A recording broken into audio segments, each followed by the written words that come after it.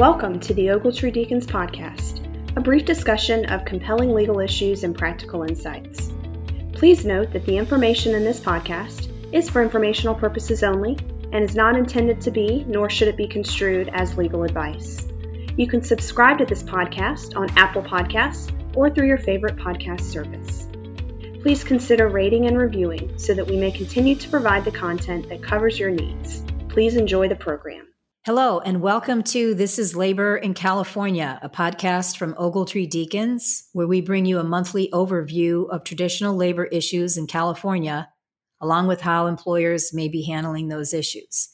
I'm Maria Anastas, based in our Los Angeles office, and normally I'm joined by my colleague Daniel Adlong in Orange County, and it's just the two of us, but today we're very fortunate because we are joined by another one of our colleagues, Karen Tynan from our Sacramento office, who is a safety expert, a Cal OSHA expert, and due to some sweeping changes that are being proposed, and Karen will educate us further, changes to Cal OSHA's COVID-19 prevention emergency temporary standards, we thought it would be useful to have a discussion not only about what those changes may entail, but the intersection with traditional labor.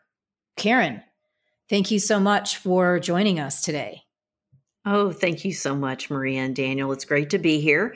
I've been very busy. We only received the first draft of the revised Section 3205 Emergency Temporary Standard on Friday. And so we've been fast and furious looking it over and trying to discern the changes, the impact. And one of the first things I'd like to tell your listeners is that the schedule for the review of the changes, the vote on the changes, and the adoption of the changes. So May 20th, the Cal OSHA Standards Board will evaluate these proposed changes and vote. We believe that the sweeping changes and updates will be approved. And then for 10 days, the Office of Administrative Law reviews this new regulation prior to adoption. And so we expect that these new regulations could be adopted May 30th, June 1st-ish, those 10 days. And I wanted to give a few highlights before we jump into the rub with safety and labor. We're going to have some new definitions, including vaccinated individuals. We're going to have an incorporation of vaccinated people in the workplace. We're switching from defining our workplace as a location and instead defining an exposed group. And also there are a few changes to training. And then also there are going to be some proposals for the implementation of a voluntary respiratory program beginning July 31st for unvaccinated people in the workplace. So there's quite a bit that represents, and I think people will see this as an updating, a shifting for some of the things that didn't work well, some of the rules that were difficult to understand, and also because in November we didn't have vaccinations. And so now, and I wanted to share this definition with the listeners, fully vaccinated is going to mean that the employer has documentation showing that the person has received at least 14 days prior either the second dose in a 2-dose COVID vaccine or the single dose in a vaccine. And so that's going to be very new. And then basically vaccinated individuals will be able to not wear their mask if they're working together. There will be different protocols for if a vaccinated person is exposed to someone with COVID. So very big changes with the definitions and also with the documentation of contact tracing. And so Maria and Daniel, I'm interested, this change in vaccinated individuals, it's not that it's creating two classes in the workplace, but it is creating a distinction among employees with the vaccinations and the social distancing in the workplace and also with the documentation that people are vaccinated. How do you see, I'm interested so I can learn as a safety professional, how do you see just the definitional changes and the vaccinations? What's happening with that from your perspective? Well, Daniel and I talked about this a little bit just in terms of how employers who are unionized might react and what are going to be their responsibilities going forward. And just sort of at a high level, if these new regulations or if the clarifications, however you characterize them, to the extent they impose requirements on employers that are pretty black and white, there really isn't going to be a requirement that the employer bargain over the changes or the requirements with the union. So if there's a mandate that an employer provide respirators, for example, that piece alone, there's no bargaining obligation associated with that. The bargaining obligation is triggered when there's some element of discretion afforded the employer as part of these changes. And in that scenario, there likely is a bargaining obligation because an employer can't typically unilaterally implement changes that impact bargaining unit employees, without negotiating with the union. What are your thoughts, Daniel? I see kind of area upon area upon area where a union can try to seek the ability to bargain. Karen talked about it. Like, it sounds great that somebody who, for example, has been vaccinated would have a different requirement if they come in contact with somebody with COVID. And I think that provides a little bit more leeway on behalf of the employer. On the flip side, I can see a union saying, well, I appreciate that that's a regulation, but for whatever reason, we still have a subset of bargaining unit members that are concerned that even if they have the vaccine, that there are still potential dangers and exposures, and seek to bargain about those issues.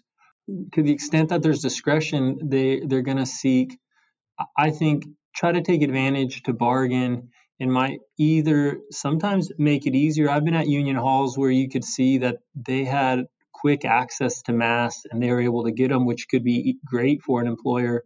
Or if you have an employer where they don't have a good relationship and you're having difficulty, maybe accessing masks could become difficult during the negotiations as they press for certain requirements and things. One of the first things that I thought of when I was just running through the regulations was, or actually it was your blog post, Karen, and because it just provided a really comprehensive summary. And in reading through that, the first thing that hit me, in addition to the obvious, which is, our unionized clients going to be in a position where they have to engage in bargaining over some of this stuff. But really beyond that, this is going to give unions an easy opportunity to pummel employers with information requests, seeking information that would give the union an opportunity to evaluate whether the employer is in compliance or not. And then you're dealing with the grievance procedure or the union, I'm sure, contacting, Cal OSHA and all of that. But that's kind of the thing that stuck out for me the most was, I can just anticipate from now, having a client send us a PDF and it's a 10-page or 15-page information request from the union, asking the employer to provide detailed information around what they're doing to comply. And there's really no way out of that unless the requests are, not relevant or overly broad, et cetera, the typical objections that an employer can make. But that's the one thing that I anticipate. For the information request, and I think what we've seen since November 30th of 2020 is the regulation as it was passed last year in 2020, of course, required employers to keep track of COVID-19 cases with the employee's name, contact information, occupation, location, etc. And so I think that the record of the cases and the regulations required of the contact tracing, I could see that as a huge area where a union could demand documents of the COVID cases, the contact tracing, and then actions taken. And I can't help but think, golly gee, how do you protect people's medical information? These documents are flying around and people have giant spreadsheets. It does seem to me that the contact tracing and the tracking of the COVID cases, and also, if the employer is providing PPE, things like that, huge area to submit these big information requests. And then you're kind of chasing your tail for days trying to get all this information. I don't know how many days people have to comply with these information requests, but also when you're dealing with managing employees and COVID cases and contact tracing, to have these information requests, it seems burdensome. Well, it certainly can be, and a distraction.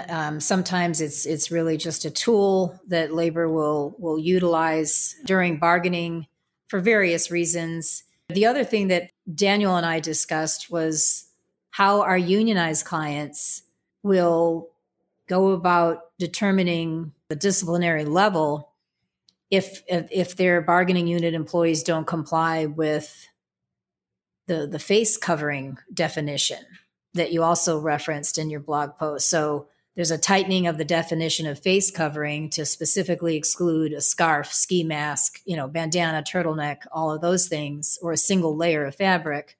And so when an employer encounters an employee who isn't in compliance with that definition, how far can they go to avoid being cited by Cal OSHA? But at the same time, you kind of have to walk that tightrope because a union might try to, accuse the employer of violating the just cause standard, for example. After how many times does someone get terminated for not complying with this face covering definition? And maybe that aspect is subject to bargaining as well, since maybe a lot of employers don't have the definition of an appropriate face covering or a legally compliant face covering in their policies right now. In their COVID prevention plan is going to need to be updated for this. And it is a very common question I get from safety managers about noncompliance. Like, we've caught people wearing their mask below their nose, or we've had other employees complain that they see coworkers, improperly wearing their mask or not sanitizing. And then the question is, well, we're in a pandemic. We don't want to be the bad guys, but we do want to discipline them. And so then it requires a thoughtful analysis. And I will say, Maria, it is very important if you think about defending Cal OSHA citations. Part of showing that you have a vigorous safety program is showing that you discipline employees for safety infractions. For example, deviating from lockout tagout policy. For example, failing to wear safety shoes or your safety glasses. And so how you treat people for safety infractions should be consistent with your COVID prevention plan and then what you were doing before 2020. So I think it's a very interesting area. And I think that after May 30th or so, especially with the tightening of face coverings, the distinctions around vaccinated individuals, we will see this question bubbling back up and lots of employers asking for advice on that. It's similar to, what do you do when an employee isn't wearing steel-toe shoes? Would Cal OSHA look at that in the same way, or are they completely two separate? No, I think that's a good analogy because it's personal protective equipment, right? So what would you typically do if someone didn't wear their steel-toed shoes to work, or their goggles, something similar like that? Or if they didn't wear, how in the chicken plants they have those chainmail gloves, right? If you're using a knife, things like that. Taking a look at what you would traditionally do for PPE violation, is probably very helpful. Mm-hmm. And one of the most common questions we get is, well, what does a Cal OSHA citation cost, or what are the penalties, or what does it mean? Well, a serious citation can be $9,000 to $18,000, sometimes more, and that's per occurrence. And I think that that's a big financial hit for companies to take in the middle of a pandemic, Maria. I think Daniel wanted to make a point. I was just going to say, as I hear these, the conversations about the masks and, about discipline, and are also hearing what Karen's comments earlier about the contact tracing and providing information in your comments, it just seems to me, Maria, that there comes a lot of work that needs to be done to comply with the requirements. But then on top of that, in order to make sure you're doing it right, if you're at an organized facility, is you probably have to have a lot of discussions with your bargaining representative to get out in front of potential issues. So instead of acting now and then having to deal with the fallout of unions complaining about whatever it might be, and dealing, with concurrent unfair labor practice charges that you made X, Y, and Z change related to COVID and you didn't bargain, that there's this other vein to complying with the Cal OSHA regulations is, how much discussion do I need to have with the union with respect to like the discipline, or if they're making information requests, bargaining about confidentiality. There's a whole other component and requirement that comes along for these these facilities that have bargaining representatives that I just think makes it all the more time consuming. Were there any other developments that we might want to highlight in our remaining minutes? Yeah, thanks, Maria. I think that my big takeaway from this update is that vaccinated individuals will fall into a different category. And when you can have vaccinated individuals in a room together, they don't have to social distance. They don't have to wear a mask. So one question I'm already getting is, can we cohort vaccinated people together? For example, can we have a break room that's only for vaccinated people? Can we reorganize our assembly line for assembly line A to be all vaccinated people, and they can work more closely together and not social distance? So how will we distinguish, without discriminating, vaccinated people in the workplace? Because every workplace is different, whether it's a chicken processing plant, a huge distribution center for furniture in Riverside, or, grocery stores, grocery distribution. Customizing how you're going to treat and make your workplace work for vaccinated people, I think is critical. And I'd be interested in, at a site where you do have union representation, can you move vaccinated people into cohort groups? Can you have a, rest break area where vaccinated people take off their masks? I'm not saying I know the answers to these questions, but I'm saying they're the questions that are bubbling up. And I would say, at least with respect to the experience we have with unions and a lot of our unionized clients, that it's highly likely that our clients will be receiving requests to bargain over a lot of these issues. They will want to be very involved at every step when it comes to implementing any changes that impact, terms and conditions of employment. And that's where a union steps in. So I see a lot of bargaining demands and probably some fights potentially. Maria, I think you're right on that too. Just a lot of bargaining demands and a lot of fights. And I think, depending on the relationship with the bargaining representative, it could really affect how the process goes. And I think also too, an employer might take advantage or seize this moment to maybe improve their relationship with the bargaining representative if they go about it the right way.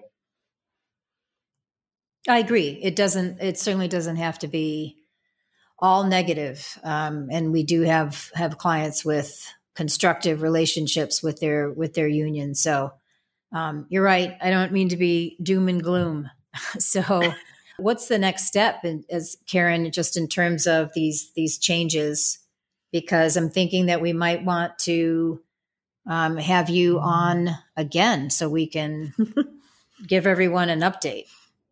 Well, that'd be great. I think we will definitely know more at the end of May. We will see if these regulations get very slight tweaking. That's really all we're expecting.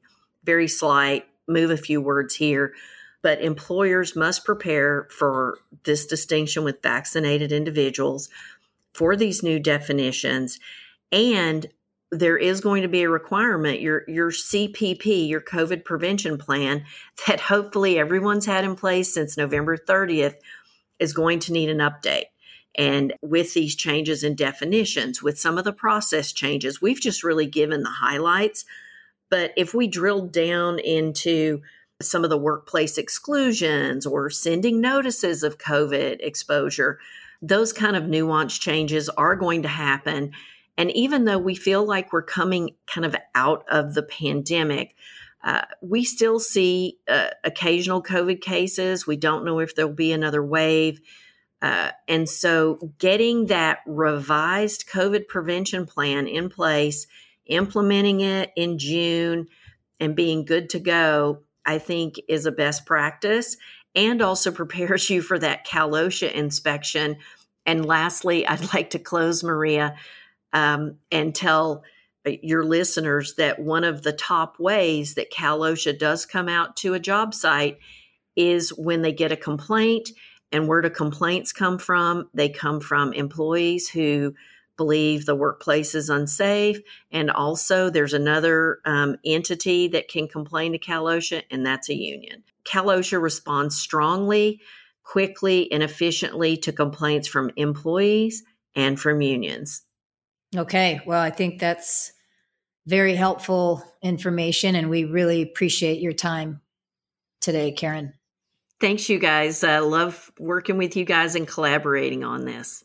Okay. We'll do it again. Thanks, Daniel. Thanks, everybody.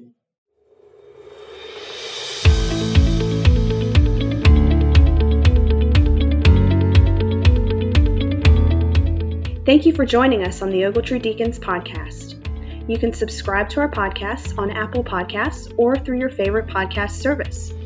Please consider rating and reviewing so that we may continue to provide the content that covers your needs. And remember, the information in this podcast is for informational purposes only and is not to be construed as legal advice.